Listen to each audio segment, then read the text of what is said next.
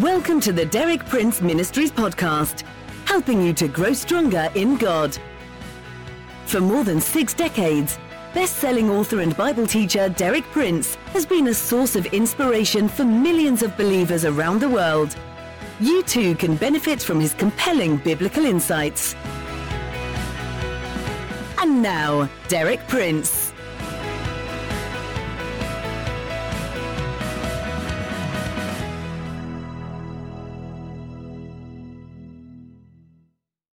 In my introductory talk yesterday, I emphasized that the Bible places a much greater importance upon marriage than most of us realize. I pointed out 3 ways in which the Bible emphasizes the importance of marriage. First of all, the record of human history begins and ends with a marriage. It begins in the Garden of Eden with the marriage of Adam and Eve. It ends with the great climax of human history, the marriage supper of the Lamb. Second, marriage typifies the relationship of Christ to his church. The relationship of a human husband to his wife is a pattern of the relationship in the spiritual realm of Jesus Christ to his church. Thirdly, God himself protects the sanctity of marriage.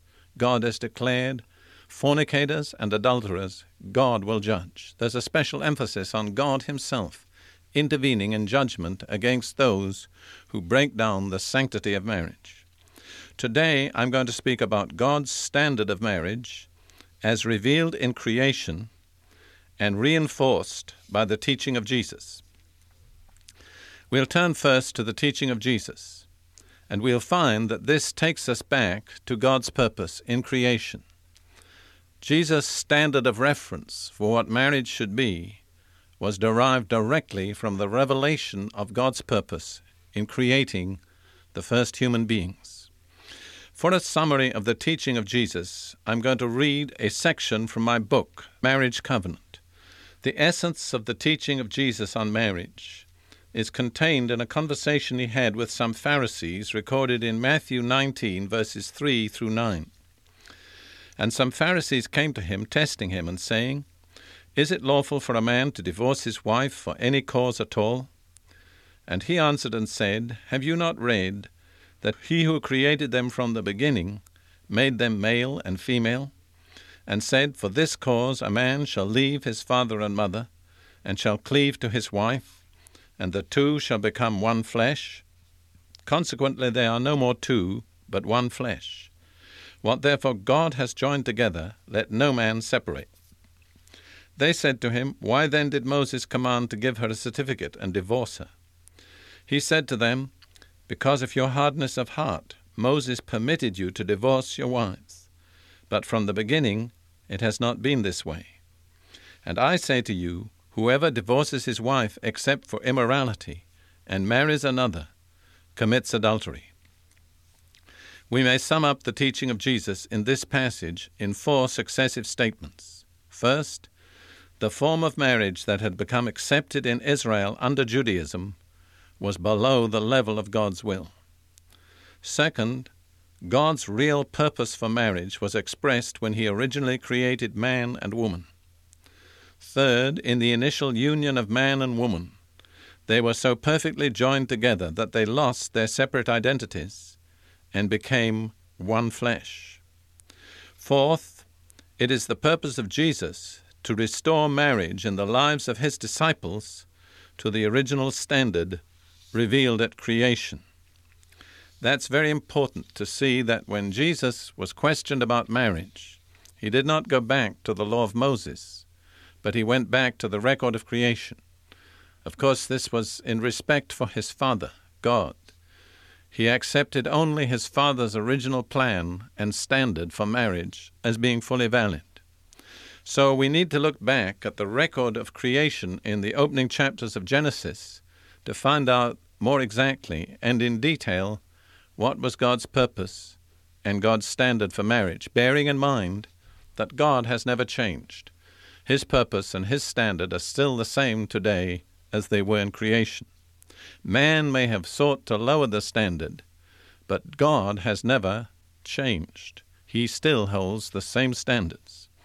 Let's read now in Genesis chapter 2, beginning at verse 18, I want to bring out 4 extremely important facts. First of all, marriage was God's decision, not Adam's. Genesis 2:18, the Lord God said, "It is not good for the man to be alone. I will make a helper suitable for him."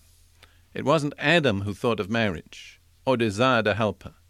It was God who saw his need and determined to provide it, and provide it in his way. The second fact, God formed Eve for Adam. Genesis chapter 2, verses 21 through 22.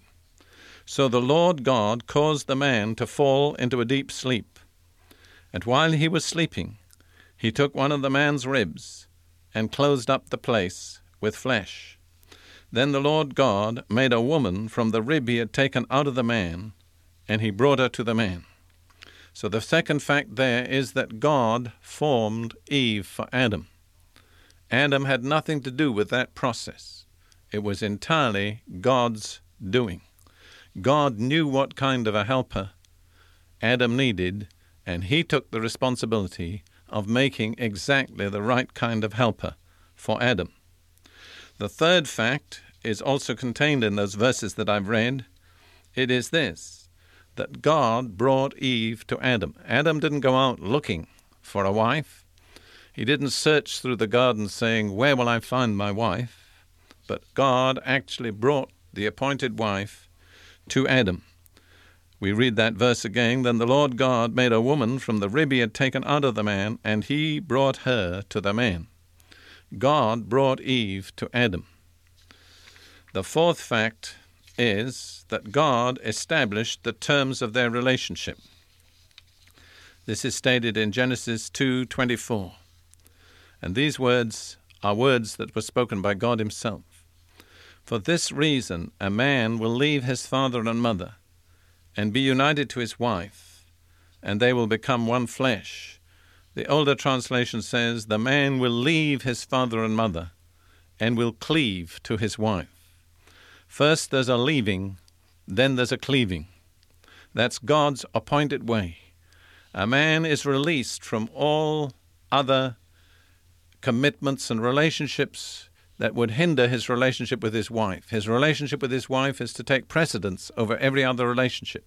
He leaves, and then having left, he cleaves. A man who never really leaves can never really cleave. In other words, God gives this relationship priority over all other relationships. The man will leave his parents and cleave to his wife, and the ultimate purpose is unity. The two shall become one flesh. Let me quickly review those 4 facts concerning the original creation of Adam and Eve and the marriage that was brought about between them. The 4 facts are these. First, marriage was God's decision, not Adam's. Secondly, God formed Eve for Adam. Thirdly, God brought Eve to Adam. Fourthly, God established the terms of their relationship. They were to cleave to one another, be so united that they would become one flesh. Now, it's my personal conviction, based on the teaching of Jesus and based on my own experience in life, that these principles have never been set aside by God, that they represent God's standard for marriage in the first place, in creation, and that they still represent God's standard for marriage. Where God is allowed to have his way in our lives, the same things will still be true as they were in the first creation. Let's look at what that implies for a moment.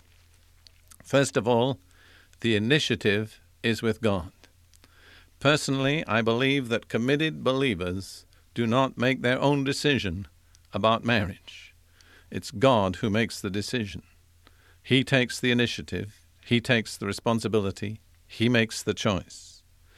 Second, the process of forming the wife for the husband is God's responsibility.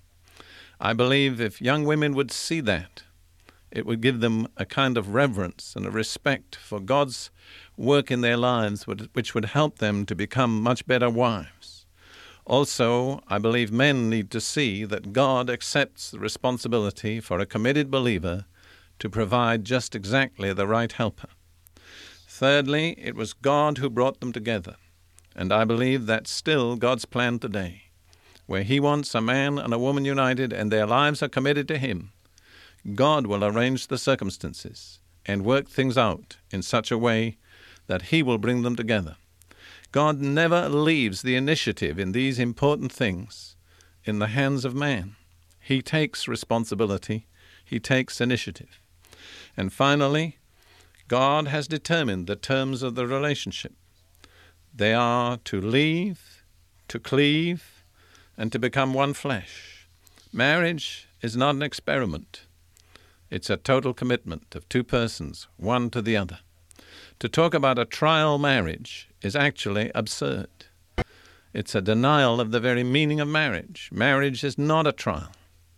It's a commitment. There's a total leaving and a total cleaving.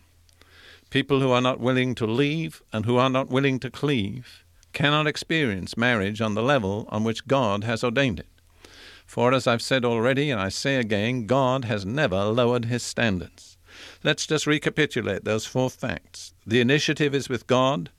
The process of forming is with God. The bringing together is with God. The terms of the relationship are settled by God.